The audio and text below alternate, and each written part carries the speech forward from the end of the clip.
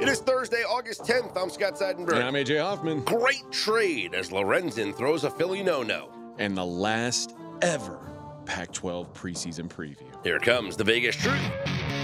This is Straight Out of Vegas.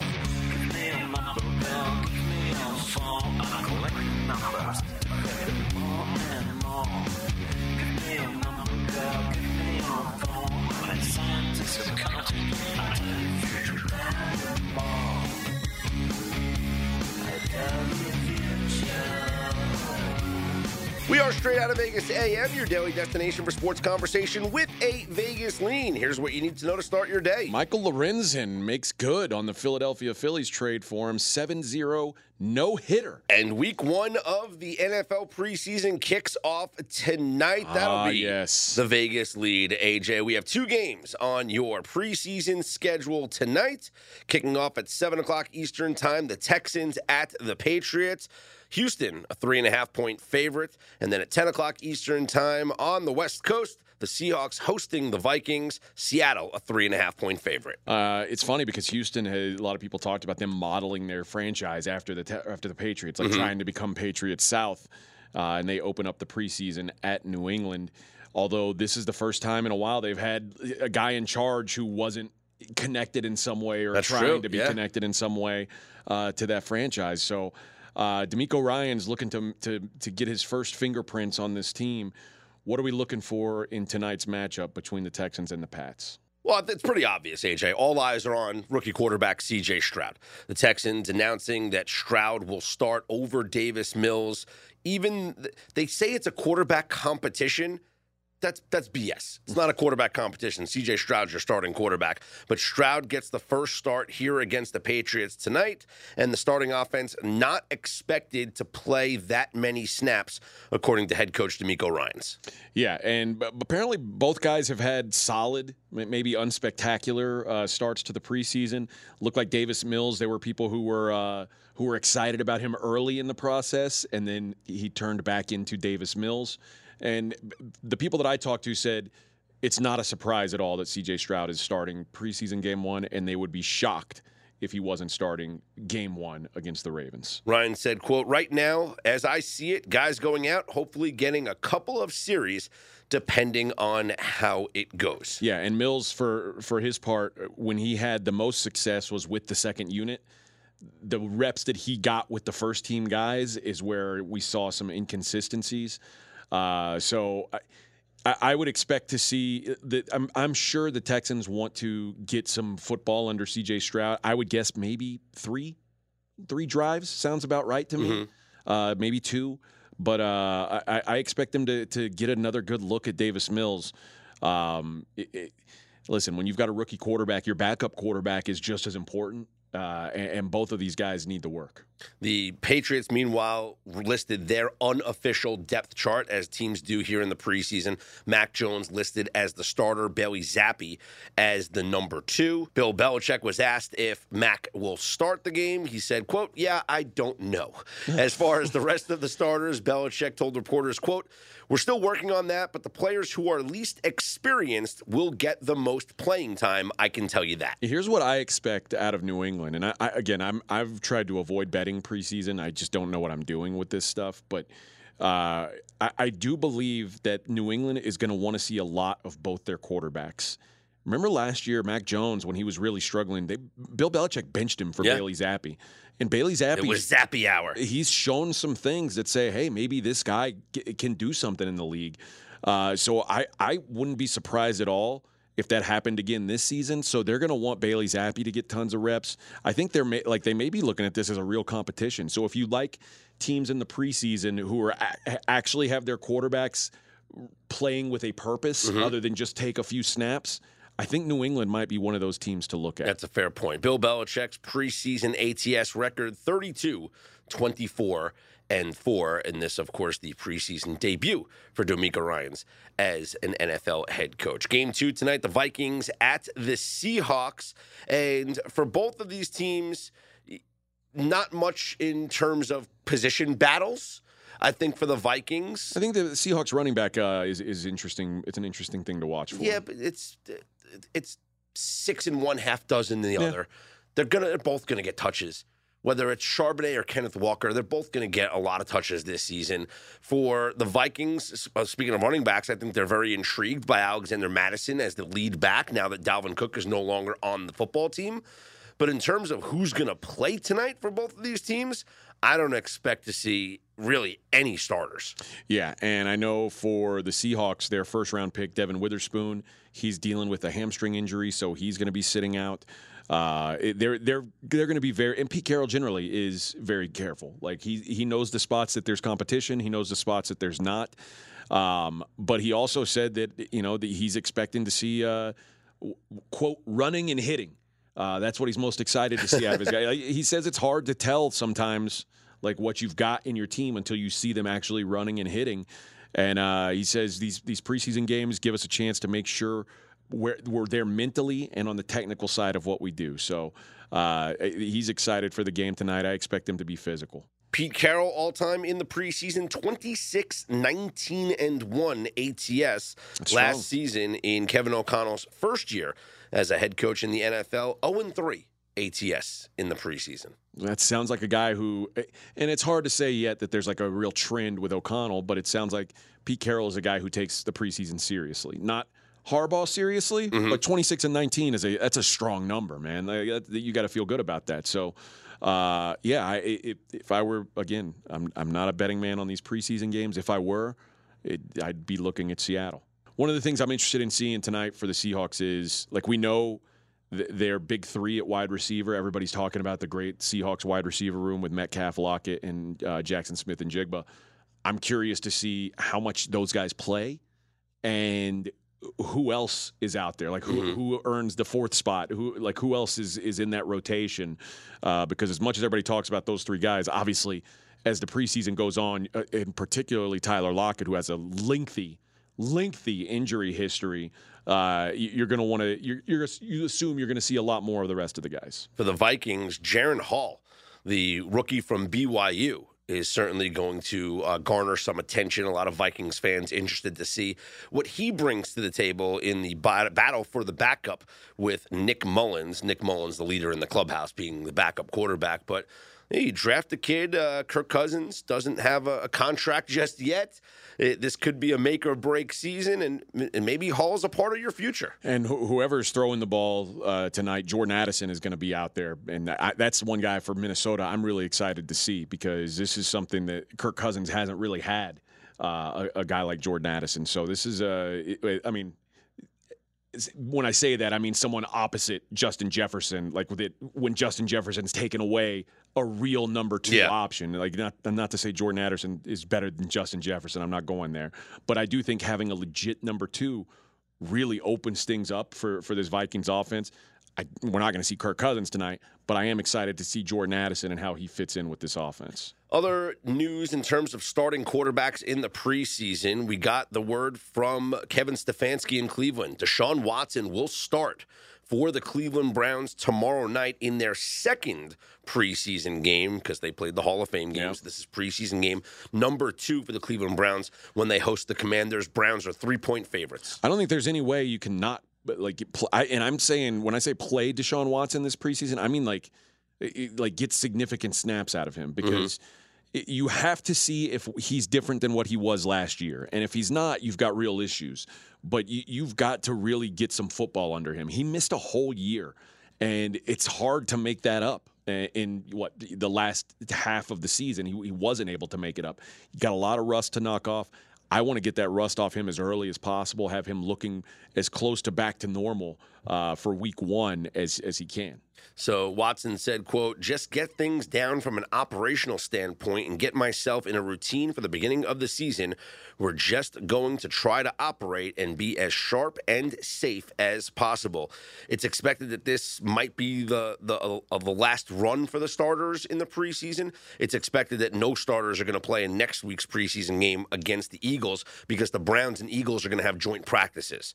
And this is kind of what I was saying on the Dream Pod, is that when teams hold these joint practices, they get what they need to see out of the starters, so you don't really see starters play in the preseason game against the opponent that they've been practicing against all week. So Stefanski is saying likely because they have those joint practices with the Eagles on August 14th and 15th, no starters are expected to play next week. So you'll see Watson tomorrow, not next week. But week 3, like the final preseason game, because Cleveland does have an extra one. It probably depends on how he looks in week 1 and then in these joint practices in week 2. Stefanski saying almost all of the regulars will play in tomorrow night's game. We don't know how long, but a couple of drives, 1 or 2, maybe 3. Nick Chubb will touch the ball once, and take a seat. Yeah, You're good. I think we feel comfortable with Nick Chubb. Other starting news, Baker Mayfield will get the start for the Tampa Bay Bucks tomorrow night. This is important because Baker Mayfield and Kyle Trask, all the talk has been about a competition between them. The idea that Baker Mayfield's getting the first look, I think says a lot. He is the veteran. But Kyle Trask will start next week against the Jets. So this is Todd Bowles planning it out. This is not Todd Bowles giving an indication as to who's ahead of who. He's saying Baker gets game 1, Kyle Trask gets game 2. Then here's what we see here, just like I talked about in New England. When you have a situation where you know there is reason for quarterbacks to show out, that's the kind of teams I want to back.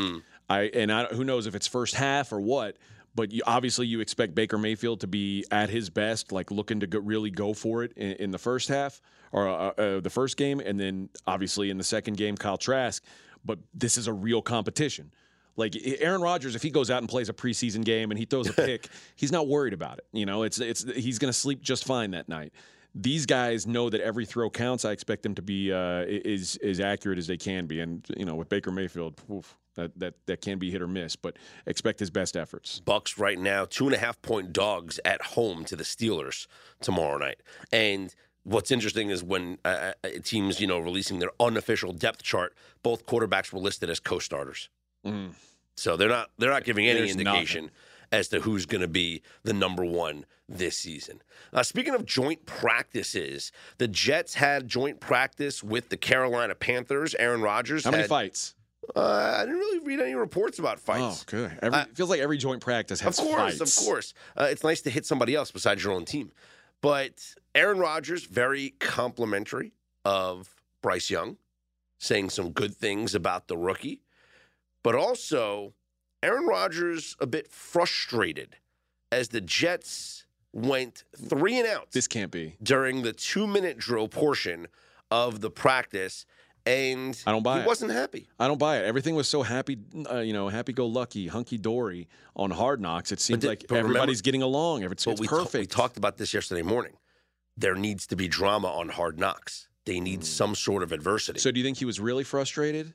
Or do you think eventually we'll hear Aaron say, "Yeah, guys, we was just I wasn't worried about 3 and out in a practice. I think let's have it. I was just going to fire their asses up." I think they're drawing up some drama so that when we watch Hard Knocks next week, we can we're going to hear Liev Schreiber say, "The first practice was all sunshine and rainbows and helicopters The second practice, not so much." And it's going to be Aaron Rodgers going, "Oh, come on, guys. Oh, come on. Hey, you got to pick up that block." Yeah, And then it'll be like he'll throw the football down. And he's upset. And then come on, man. Then he'll give like a pep talk to the team, and then they'll break, and everyone will be frustrated, and then they'll come back for the next day's practice, and they'll light up the whole field. Yeah.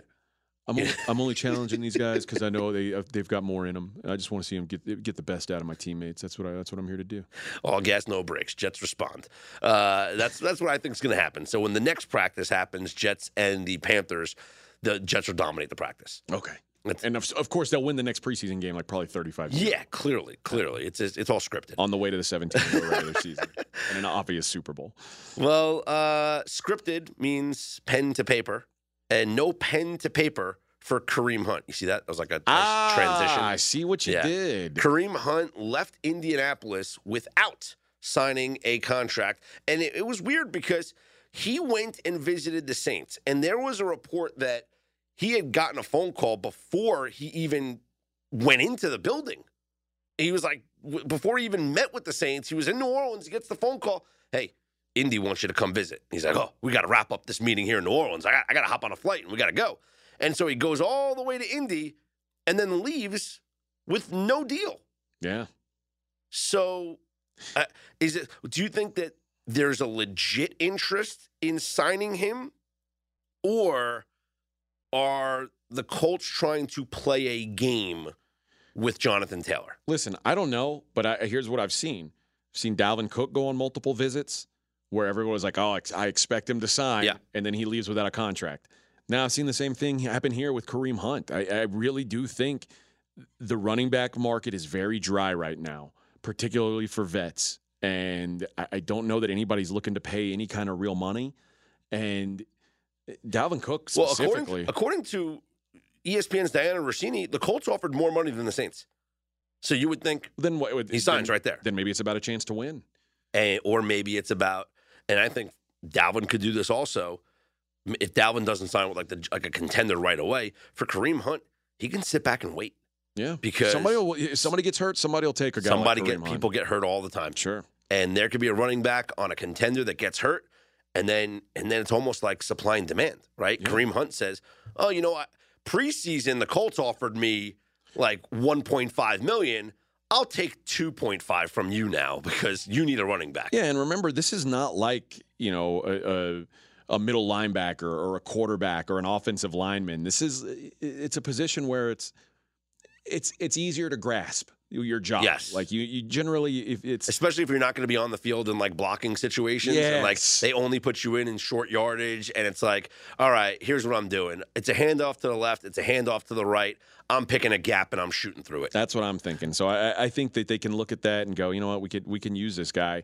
I think there'll be teams out there that feel that way. Will he be signed by the end of this week? Yes or no? No. Okay. Will he be signed before the preseason ends? Yes. Okay. Now, how about this? He'll be signed before the regular season starts. That's a nice way of putting it. Yeah. This show is sponsored by BetterHelp.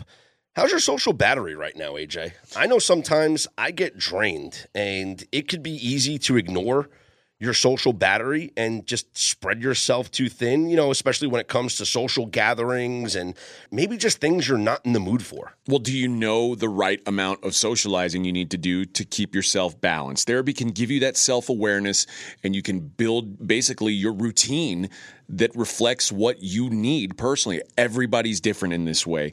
That was a big driver for me when I was in therapy. I got a lot out of it, and it's so easy here. Give BetterHelp a try. If you've said, I don't want to go out of my way to do this, it's all online, it's as convenient as can be, and it's suited to you. It's simple. Just fill out a brief questionnaire, get matched with a licensed therapist, and you can switch at any time for no additional charge. Find your social sweet spot with BetterHelp. Visit BetterHelp.com/Vegas today to get 10% off your first month. That's BetterHelp, HELP.com/Vegas. AJ, it's important to me that the supplements that I take every single day are of the highest quality. And that's why ever since they jumped aboard as a sponsor with us, I've been drinking AG1, because for AG1, quality isn't just a buzzword. AG1's ingredients are heavily researched for efficacy and quality, and I love that every scoop has prebiotics, probiotics, digestive enzymes for my gut support, B vitamins for energy. It's got the magnesium and ashwagandha for stress support, also testosterone support, vitamin C and zinc to support my immune system. I don't get sick anymore. Well, you're welcome for introducing you to AG1. Yeah, bud. I mean, this stuff is incredible, and so many people have asked me, are you just reading commercials? No, man. AG1 is actually legit, and there's a reason why I drink it every single day. It just makes taking care of my health so much easier in general. So if you want to replace your multivitamin and more, start with AG1. Try AG1 and get a free 1-year supply of vitamin D3 plus K2 and 5 free AG1 travel packs with your first subscription at drinkag1.com/SOV. That's drinkag1.com/SOV. Check it out. As we inch closer and closer to the start of the college football season, week 0 is fast approaching. We have been previewing conference by conference each week here on Straight Out of Vegas AM, and it's time for our final Power 5 conference, the Pac-12. I feel safe in saying that this is the last time that we will ever have a preseason preview of Pac-12 football. I think you're right. Because it looks like now, 8 of the 12 teams have confirmed that they're departing. Mm-hmm. Cal and Stanford are now in talks with the ACC, which you talk about a travel nightmare. Woof. And then Oregon State and Washington State are kind of the sisters of the poor that no one wants. And my guess is they'll end up in the Mountain West, which is probably a good fit for them anyway. Like from a competitive balance standpoint, like they'll be actually probably pretty good in those sports in that league. So, but it does look like it's falling apart. But of course, there's still money to be made this year. That's all happening later. For right now, there's 12 teams in the Pac-12 conference, and we are going to break down like we have been doing the winner, a dark horse, and then some win totals. 1 win total over, 1 win total under. Let's start by giving the odds here in the Pac-12. And the Pac-12, maybe more than any other conference, has a fine or like a firm line of the good and the not good. Mm-hmm. There are 6 teams that I can picture a world where they win the Pac-12. There are 6 teams where they have no chance. I can picture pigs flying before I think they win. Pac-12A, Pac-12B. And when you look at anytime you're looking at a win total, I assume you went through this same thing in your handicapping. Anytime I was looking at win totals, it's like, okay, how many of the top 6 do they play? How many of the bottom 6 do they play? Who do you miss? Because all these teams play nine of the 11 possible opponents, so they miss 2. Everybody misses 2 opponents. If you're lucky enough to miss 2 of the top 6, hey, good on you.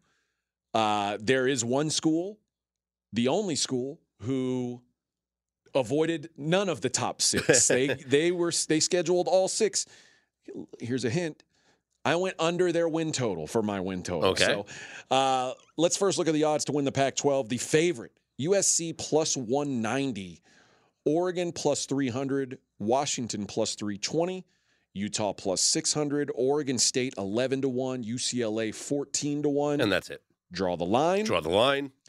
Washington State 40-1, Cal 80-1, Arizona 100-1, Colorado and Arizona State 120-1, Stanford 250-1. Boy, it feels like 3 years ago Stanford was like a factor in this league. No longer a factor in the league. All right, Scott, I will give you the honors. Where are you going for your Pac-12 champion? My Pac-12 champion is also my Pac-12 win total over. It's the same team, and it's the favorite, the USC Trojans at plus 190. Call it chalky all you want.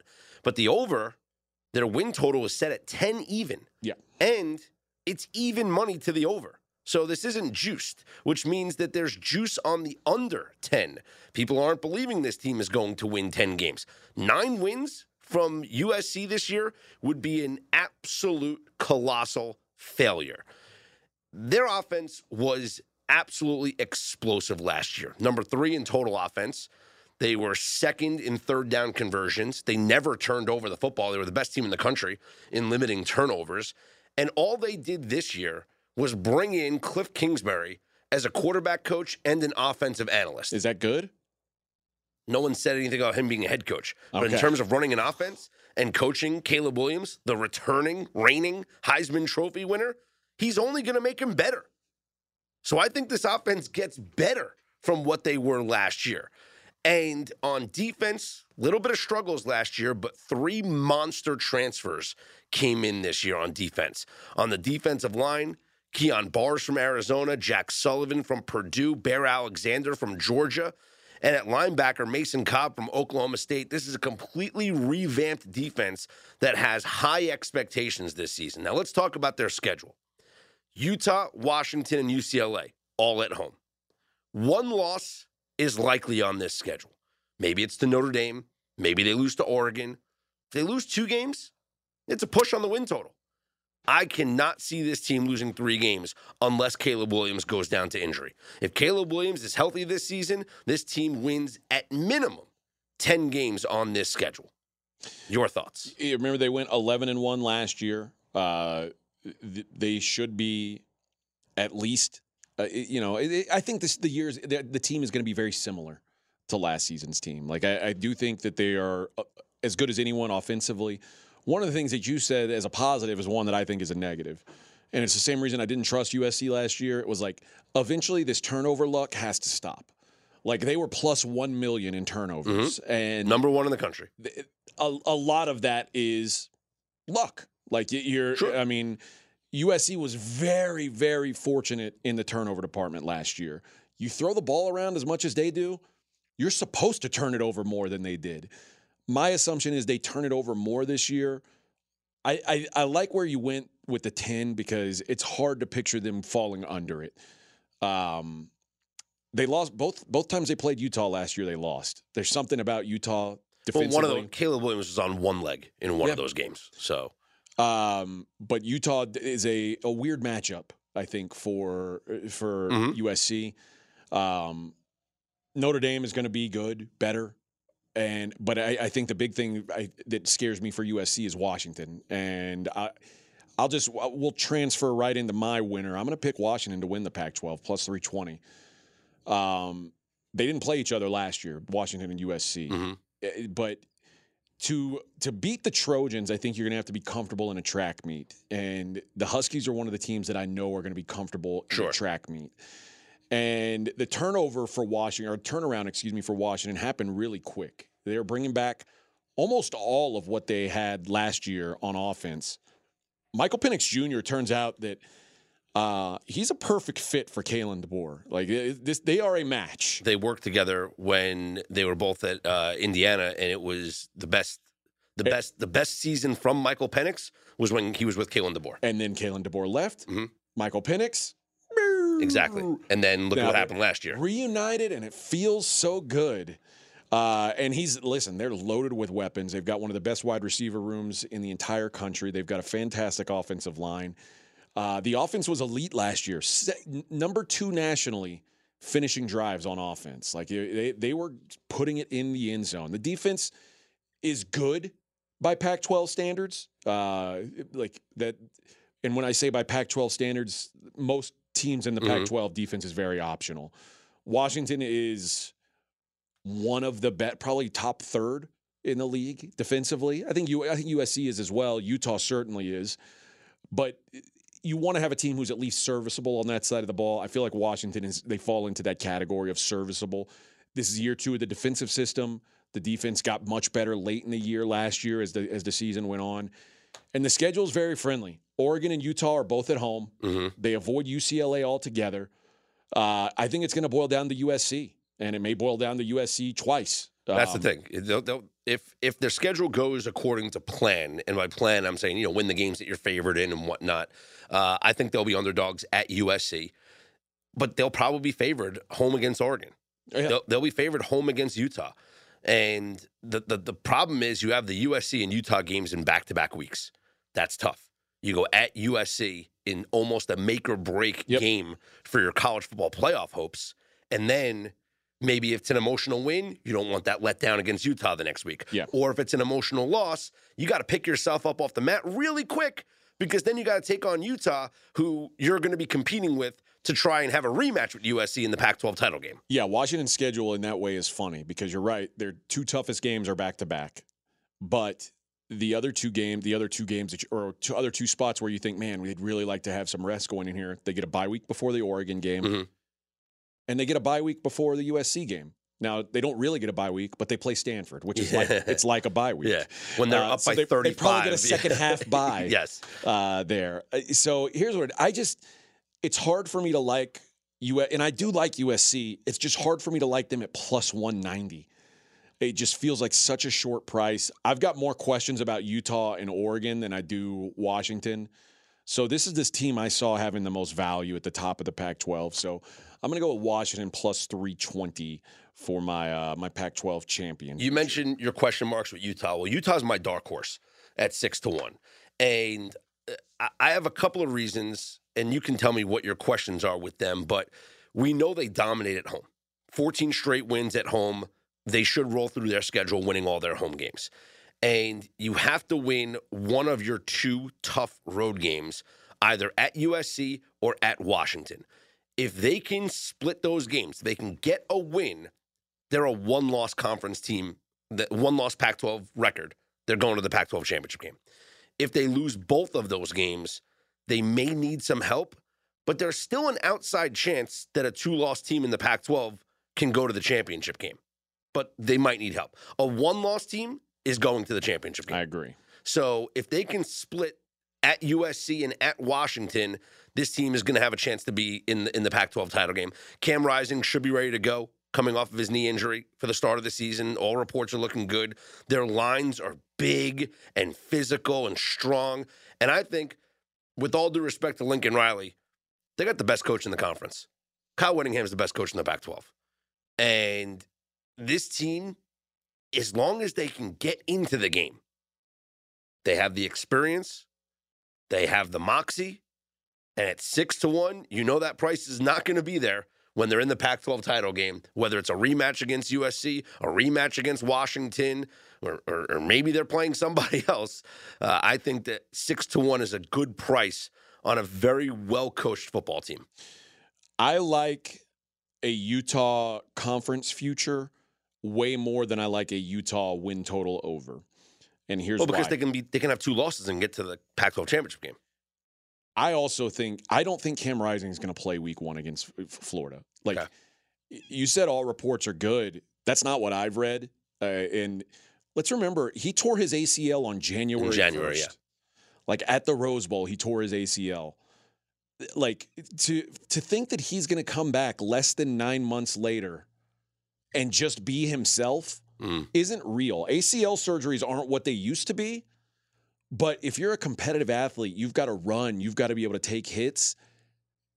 You're not going to be yourself when you start. And I think it's a lot more important for Utah to win the Pac-12 than it is for them to beat Florida. I don't even think they're going to play him week 1. I would be shocked, actually, if he was out there playing week 1 because, let's face it, if Cam Rising gets hurt, nothing you say good about Utah means anything because they're not good. They're a good defensive team with a nice home field advantage. Cam Rising is what will make them either go or not go. Cam Rising, I think if you take away his legs, like if you say, okay, well, Cam Rising just won't run, I'm not interested in Utah there either. Yeah. Like, part of what makes Cam Rising so good is he's got an ability to take off.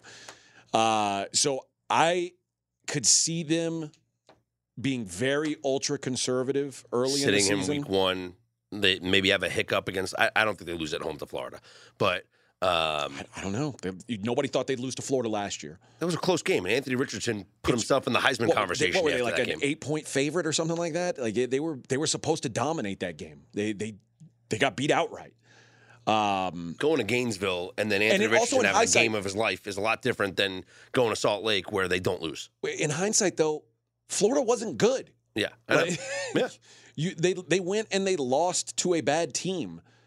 Like, that is concerning. So, and especially if they don't have Cam Rising, I think they can lose in Utah to Florida. Like, it wouldn't shock me at all, in fact, if Cam Rising. Good thing it doesn't affect their Pac-12 title hopes. It does not. So if they could lose to a 6-6 Florida team last year in Florida, I think they could. Without Cam Rising, I think all bets are off. But if you had to choose one, I'm choosing the Pac-12 future versus the win total because I don't think that Cam Rising is ready to go early. For my dark horse, I went a little darker, and I went to Oregon State, the Beavs. One of the only Pac-12 teams remaining. Favored to win the Pac-12 in 2024? They should be. It's a two-league team. They're just going to play Washington State over and over. In a conference where defense is optional, and let's face it, I was just saying, in the Pac-12, defense is kind of optional. I think Oregon State is going to be a nightmare for teams because they run the ball at will. And that was last season. Now, really what kept Oregon State from being great last year, and Oregon State ended up being a lot better than I think anybody thought. What kept them from being great was quarterback play. They were miserable at quarterback. Just look no further than the Oregon State USC game, where they threw 4 interceptions, and it still took a last-minute Caleb Williams touchdown to beat them 17-14.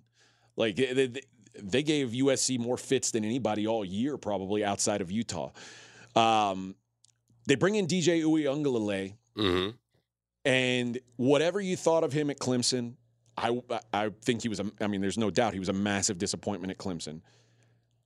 I think there's 2 things to look at. One, he was the offensive system at Clemson has not been good and since Trevor Lawrence left, and it didn't really fit his skill set properly. Number 2, even if DJ Uiagalelei was what we saw him be the last 2 seasons, he's still a massive upgrade for Oregon State. Sure.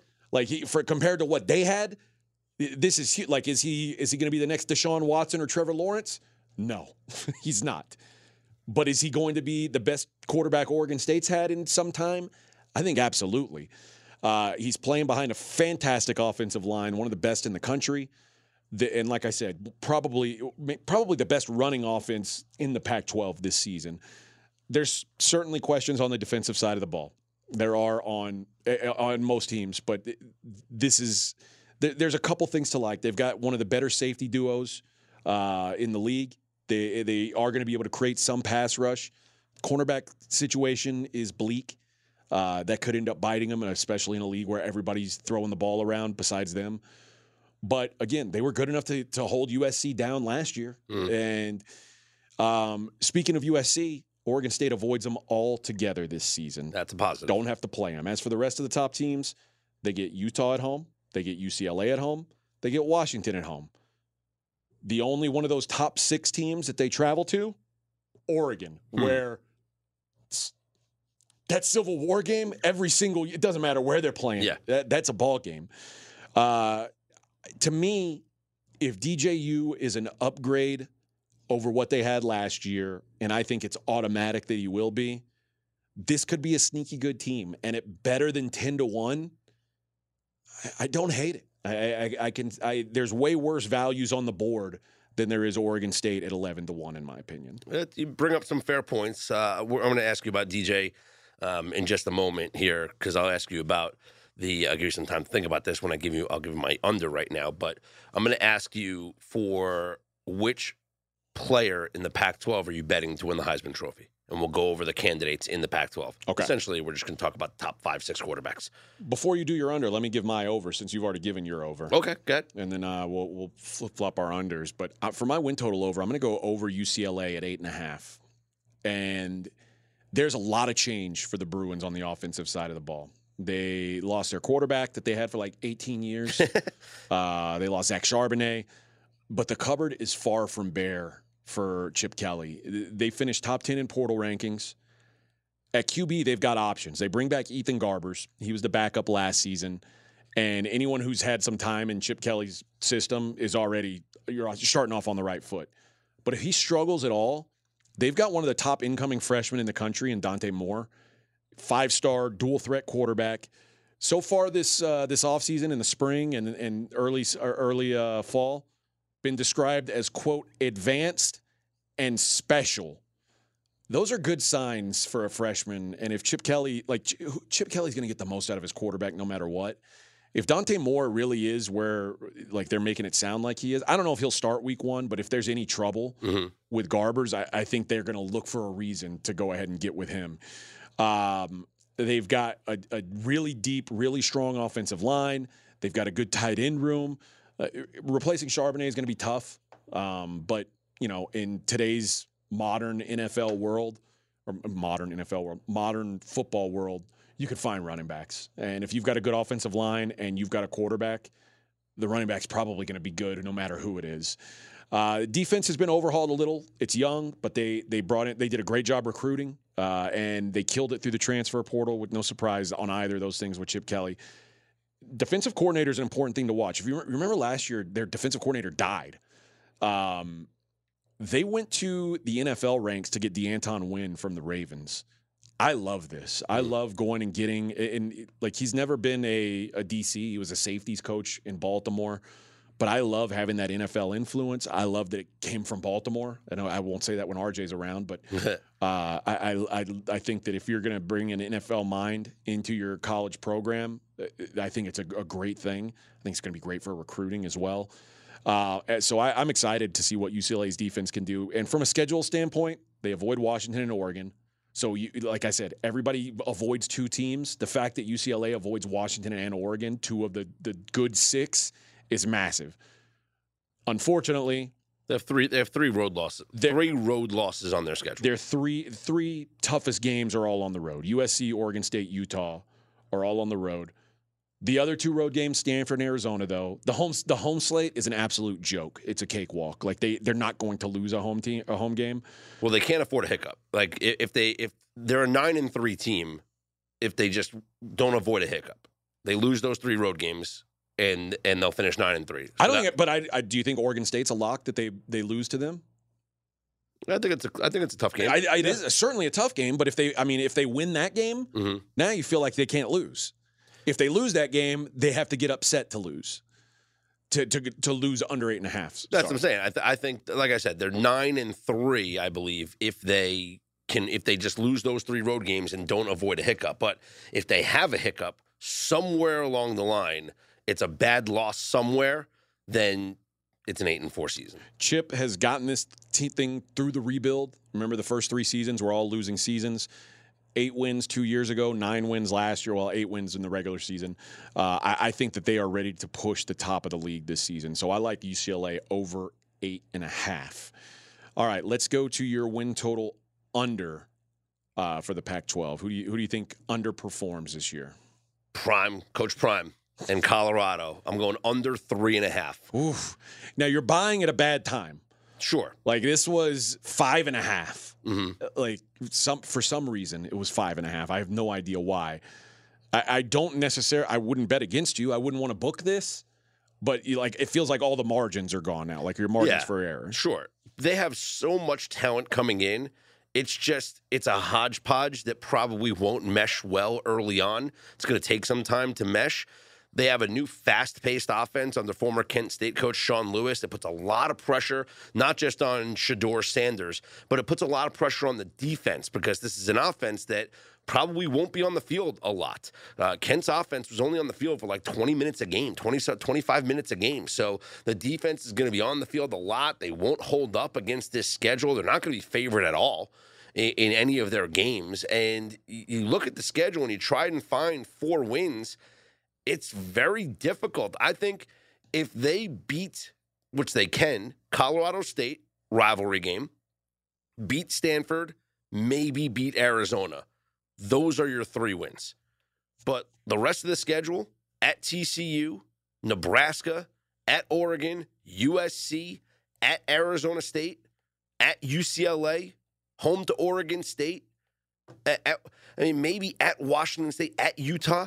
This is a difficult schedule. It's tough. And for a coach that's never coached in this conference before, who is talking above his head, who is bringing in a bunch of transfers from all different places, that I just think the growing pains are going to be felt in year 1 for Coach Prime. This was a 1-win team a season ago. At best, they are a 3-win team this year. I think that if you have a good portal class, it's awesome if you're adding it to your core. But this is your core, then yeah. It was basically torn down to nothing and rebuilt. I think it's going to be a disaster year for Colorado, but I just knowing that you could have had it at 5.5. Like I can't get behind it at 3.5. Like I'm not booking the other side. I'm certainly not saying, they're going to win 4 games. Like I don't think so. But it's not it. At that number, it wouldn't shock me because I do think like these players are excited to play for him, but I also think every team's going to give Colorado their best. Like, Sure. Colorado is, because they're going to get so much national attention because of Prime that they're going to want to stick it to them. and nobody wants to be on the other side of the microphone when Deion wins. Exactly. So I think you are like you're gonna see this team treated like not like when teams see Stanford on their schedule this year, they're gonna be like, oh, okay. Yeah. When they see Colorado, I think the kids on the other team are gonna be like, okay, let's do that. Or coaches too, who don't like the way they handled the transfer portal. All right, let's put it on these boys. Yep. So don't disagree with you there. For my win total under, I'm gonna go with the Cal Bears under 5, and that's it. Plus 100 or even money, depending on who you are. I've heard it called both, but, I'm a square. And this is one of the more head-scratching win totals on the board. I don't really get why it's still at 5. Opened at 5.5. It's now 5 even money. But they won 4 games last year, and their conference schedule swaps out Arizona, who they beat last year, and Colorado, who they lost to last year, for Utah and Arizona State. They play every good team in the Pac-12. All 6, the top 6, they play all of them. Mm-hmm. That's a terrible thing. They only have 4 home games in conference this year. That's a terrible thing. They've got a new offense with Jake Spavital coming in from Texas State. That's not a good thing. At least it hasn't been in the past. There's just not much reason to expect the offense to and maybe with him not being a head coach, Spavital, maybe it's a good thing. But I don't think it's going to be an instant improvement. They've got a new quarterback, Sam Jackson, who was the 3rd-string quarterback at TCU last year. Didn't get on the field, but he's going to be behind one of the worst offensive lines in the country. He can run a little bit, which kind of, I guess, sort of gives them a floor. But again, if you're asking this team to get bowl eligible, I need more than just a solid floor. And then on the defensive side, they were terrible last season, and on top of being terrible last season, they lost 70% of their production. So, and Cal is not exactly a recruiting hotbed right now. No. So I think this is a disaster season. Justin Wilcox hasn't been to a bowl game since 2019. This schedule, nothing about what's happening at Cal right now makes me think, oh, yeah, this is a buy-on team. They're going to a bowl this year. And that's what it would take for me to lose this under, is them getting to bowl eligibility. There's 4 wins on this schedule. I think 4 wins is generous. Yeah, so, that's if they don't. I mean, they're going to lose to North Texas week 1. It wouldn't shock me. Now, North Texas is going to be pretty bad. They're a lot. This isn't North Texas from last year. It could be bad. But they lose that game, and you're getting 3 wins. Oh, my God. I think they could lose to Stanford. It wouldn't shock me if they lost to Stanford. Cal's 7.5-point favorites at North Texas. Yeah. Is that the only game they're favored in this year? No, Stanford. They were favored at Stanford, yeah. Either way, I don't think much of this Cal team, so under 5 feels like a really safe play for me. So that one will be my favorite Pac-12 win total under. All right, I'm going to give you the Pac-12 quarterbacks, just the top at least. Who's your Heisman pick in the Pac-12? Caleb Williams is the overall Heisman favorite. He's plus 550. Even though no one wins 2 Heismans, we know that. Archie Griffin. Bo Nix, 16-1. Michael Penix, 16-1. Do we have to go? Do you want me to go further? I don't think so, because the next name on the list would probably be Cam Rising, and you already know my interest. 70-1 on Cam Rising. I'll go Michael Penix. I think Michael Penix 16-1 is the best value of those for certain. Bo Nix, same price though. Bo Nix lost his offensive coordinator. I don't know. I don't know what Bo Nix looks like in year 2 with that system. So I've seen Bo Nix look really, really bad. It seems like there was a lot of things that happened last year are being brought directly into this year for Penix. Mm-hmm. I mean, the same thing for Caleb Williams, who, I mean, listen, if they were all even odds, I'd say Caleb Williams has the best chance. Yeah. But because I like Washington to win a bunch of games this year, and I like it on the arm of Penix and the legs of Penix. I'll tell you what, that's the way I would look. That game at Washington against Oregon, that'll cancel out one of those guys. Yep, I agree. Because Oregon's going to be 5-0 going into that game and probably putting up a ton of points. Portland State, Texas Tech, Hawaii, Colorado, Stanford. Oh, that's a bad schedule. They're going to win every game by 20 points. Yeah. And then you go into that game against Michael Penix and Washington, and Nix is going to be top 3 in the Heisman voting at that point. Maybe. Or in the Heisman odds, I should say. Yeah. I mean, right now he's the 6th favorite. So, Michael Penix would be my choice of those. I think because I like Washington better than Oregon. A lot of it's nothing to do with the quarterbacks. Yeah. I like Washington's defense a lot more than I like Oregon's defense. So if I get Michael Penix playing against Oregon's defense and you get Bo Nix playing against Washington's defense, I feel better about having Michael Penix because I've got the better defense as well. I think you're right. I thought Penix had a shot last year. Things didn't go, things didn't go according to plans. But I think if they're both the same pricing, then yes, I think the better chance is Penix. And imagine had they played USC last year and maybe given Penix a chance at a head-to-head win. Yeah, Penix finished 8th last year in the voting. Yeah. This year he'll finish top 5. And remember, a lot of this is preseason perception. It's rare that someone comes from the middle of nowhere to win the Heisman. Michael Penix was in the middle of nowhere last year because he was coming off a bad season. Yeah. And now... Well, 2019, the kid was phenomenal in Indiana. Now he's coming off another phenomenal year. Yeah. I think, I can see a path to him winning that trophy. All right. Well, that is the Pac-12 preview here. Great trade. Great trade. That was the comments made by Kyle Schwarber, Reese Hoskins, and other Phillies players as their general manager Dave Dombrowski walked throughout the clubhouse shaking hands after Michael Lorenzen, in his second start since being acquired from the Tigers, throws the 14th no-hitter in Phillies history, just the second no-hitter thrown in front of the fans at Citizens Bank Park. The only time that the fans had seen a no-no was Roy Halladay's in the division series against Cincinnati in 2010. So the home fans at the bank seeing a no-no. Lorenzen throws 131 pitches. 124 pitches, the most since Mike Fiers threw 131 in a no-hitter in 2019. The 124, a career high for Lorenzen. The Phillies beat the Nationals 7-0 last night, AJ. I don't know for a fact, but I'm guessing there was a point where they were like, do we make this a combined no-hitter? I mean, they got Michael Lorenzen to push them to the playoffs. Yeah. It was a comfortable lead. You couldn't have faulted the Phillies if they'd pulled him out of there and said, "Hey, it's not worth the risk." But kudos to them, letting him go, letting him finish. Hopefully, it doesn't come back and bite him later. But this is a rare thing to see someone throw that many pitches. Mm-hmm. Maybe if it was a perfect game, I could have seen it. But we see more and more in today's baseball, like. You get to that 100-pitch mark, you don't go out for the next inning. Yeah, and look, it was a 7-0 game in the 7th inning. Right. And you're wondering, hey, well, do we just see how it goes here? All right, let's see how – let's see him get through the top of the 8th, and then we'll figure it out. All right, do we want to let him go out there? Well, threw a bunch of pitches in the top of the 8th inning. Threw about 10, 3, 6, 9, 11 pitches in the 8th inning. And I guess that's not a lot. So once you throw 11 in the 8th, then you're throwing him out there for the 9th, and it's like at this point just let him go. Yeah. Because in the 9th inning he goes 1, 2, 3. He throws 7, 10, 13 pitches. So 24 pitches in the last. So he was at the 100-pitch mark basically when he was at 100 pitches after 7 innings, and they probably said we're going to send you out for the 8th. See if you can get through it quickly. 11 pitches. He's at 111.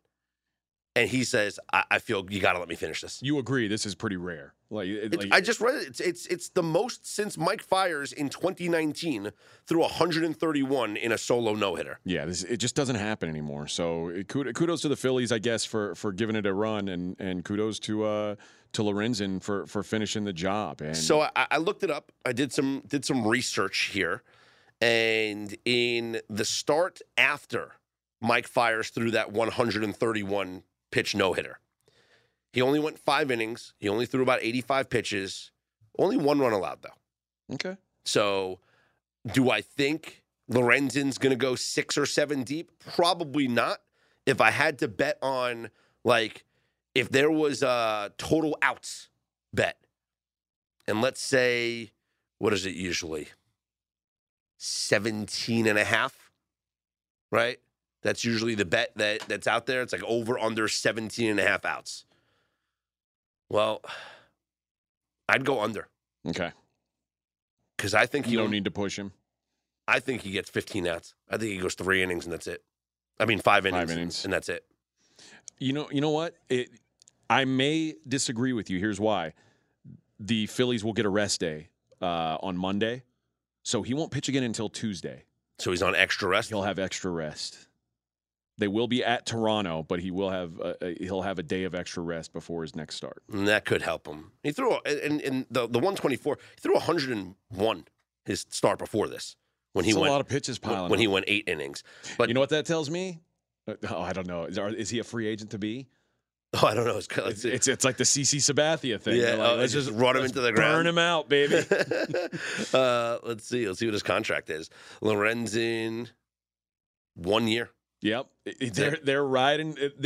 Here's my guess: the Phillies have no intentions of signing him to a long-term extension. Unrestricted free agent at the end of the year. They are burning him.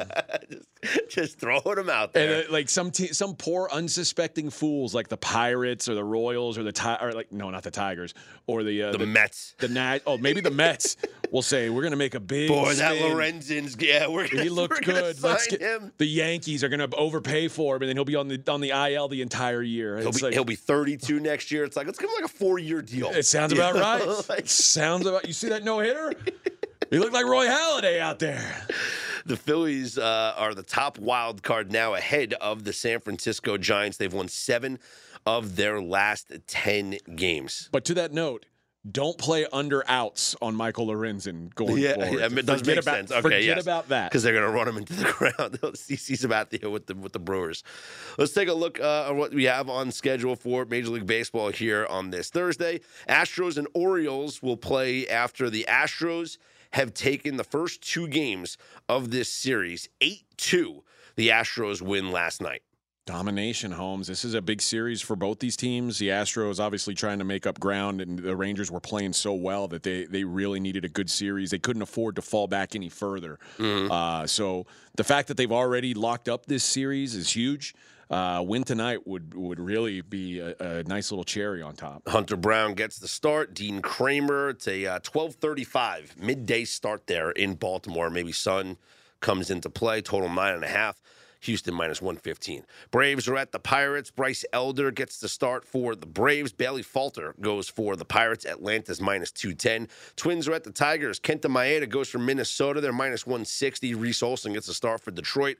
Blue Jays at the Guardians. Alek Manoah on the mound for the Blue Jays. Noah Syndergaard for the Guardians. Toronto's minus 135. Total of 9.5. Cardinals are at the Rays. Matt Liberatore starts for St. Louis. Zach Littell for the Rays. Tampa Bay's minus 170. Nationals are at the Phillies. Patrick Corbin Day for the Nats. Aaron Nola goes for the Phillies. Philly minus 260. No hitter hangover. What is it you like? The under the day I after? like the under the day after. They're all out partying? Yeah. What's the total set at? 9. You know the Nationals aren't going to put up numbers. But it's Patrick Corbin Day. Oh, yeah, that's risky. Maybe the Phillies score like 7 Okay. again. Royals at the Red Sox. Alec Marsh goes for the Royals. James Paxton for Boston. Boston's minus 267. Rockies at the Dodgers. Not sure what the Dodgers are going to do with their rotation just yet. Ty Bloch gets the start for Colorado. LA's a huge favorite, minus 350. The Dodgers actually getting good news. We don't know who's pitching, but they're almost 4-1 favorites. Yeah, it's known.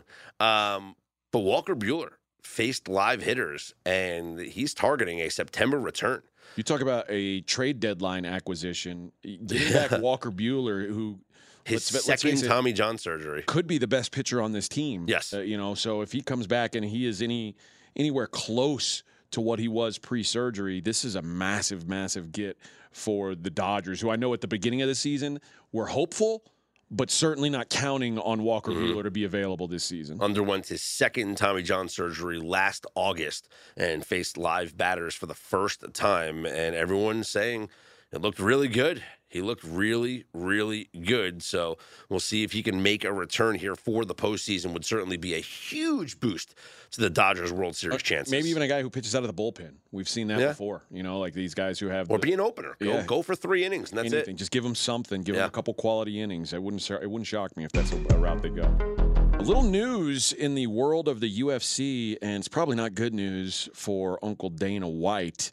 There has been a court victory against the UFC, an antitrust lawsuit brought against the UFC back in 2020. And the plaintiffs have been granted class certification. And what that means is there's almost 1,200 fighters can now sue the UFC for what they are calling unfair business practices, underpayment. They're basically saying that UFC destroys every other fighting outlet so that they don't have to pay the fighters what they're worth. Yeah. That's the argument. So, like, you want to do PFL, you want to do any other fighting, you're not going to get any viewers because UFC is just gonna trump you. And then, well, if you come to the UFC, it's like, this is how much we pay our fighters. Like, go somewhere else and get paid. Yeah. But you can't. John Fitch and Kung Lee are two of the fighters who are kind of at the forefront of this group. And they're saying that basically this is nowhere near done. But it's something that could take several years to finish off. But if they would not have gotten this identity as a class action suit, basically there would have been nothing. Yeah, they're not. Yeah. So the fighters are looking for somewhere between $800 million and $1.6 billion in restitution on underpayment and licensing fees associated with identity rights. Like when you get to the UFC, like they sign you to these contracts that say like you don't get any money for being in video games. If they sell cards of you or what, like your identity belongs to the UFC at that point. It's almost like you're a pro wrestler or something. It's a very, at least back then, it was a very tough contract. I can't say that that's what they're doing today. Because I know they've had a lot of pressure on this front. But this is for any fighter who competed in the UFC from December of 2010 to June of 2017. They are all eligible for this class action lawsuit. But you were not under the UFC umbrella. I was not. So you cannot be a part of this class action suit. I was not. I pushed very, very hard to be CM Punk's debut opponent, and it did not work out for me, unfortunately. But that was like I really thought, like I actually talked to people about it, so it was like a real possibility, and that was a kind of exciting. But I think anybody in the UFC not named CM Punk probably would have beat the shit out of me, and the thought of that second fight just wasn't that appealing. Well, I've watched enough suits to know that the UFC lawyers are going to try and get this dismissed. They're going to try and throw that it doesn't qualify as a class action, and it's only these two fighters. So they're gonna fight tooth and nail. I'm sure they're appealing the decision as we speak. Oh, they've got good lawyers, so we'll see where this goes. Like I said, a long way from over, but the first step for a lot of these fighters. A lot of money to be had there if they win this case against the UFC. You know, you can win a lot of money on the UFC by betting on the UFC. Yeah. When there's UFC events, no one's better than AJ Hoffman. You can get his card on pregame.com. You can jump on board a package for football season from your favorite pregame pro at pregame.com. We have packages going off right now, discounted packages for the start of the NFL season and the college football season. You can get a combo package, football all across the board, NFL and college from your favorite pregame pro. Or you can double up multiple pregame pros. You can get bulk dollars. You can just peruse the site for a daily best bet. New members to pregame.com get free $25. But all listeners to this podcast get 20% off at pregame.com. If you use the promo code HARD20, you'll get 20% off your purchase on the website. So if you want 20% off a subscription package, use the promo code HARD20. It's a great way to get a season's worth of picks. That's every best bet, every 3-star, every 2-star, every 1-star. And you get it all for the entire season, and you take 20% off with the promo code HARD20 at pregame.com. For AJ Hoffman, I'm Scott Seidenberg. We are Straight Out of Vegas AM.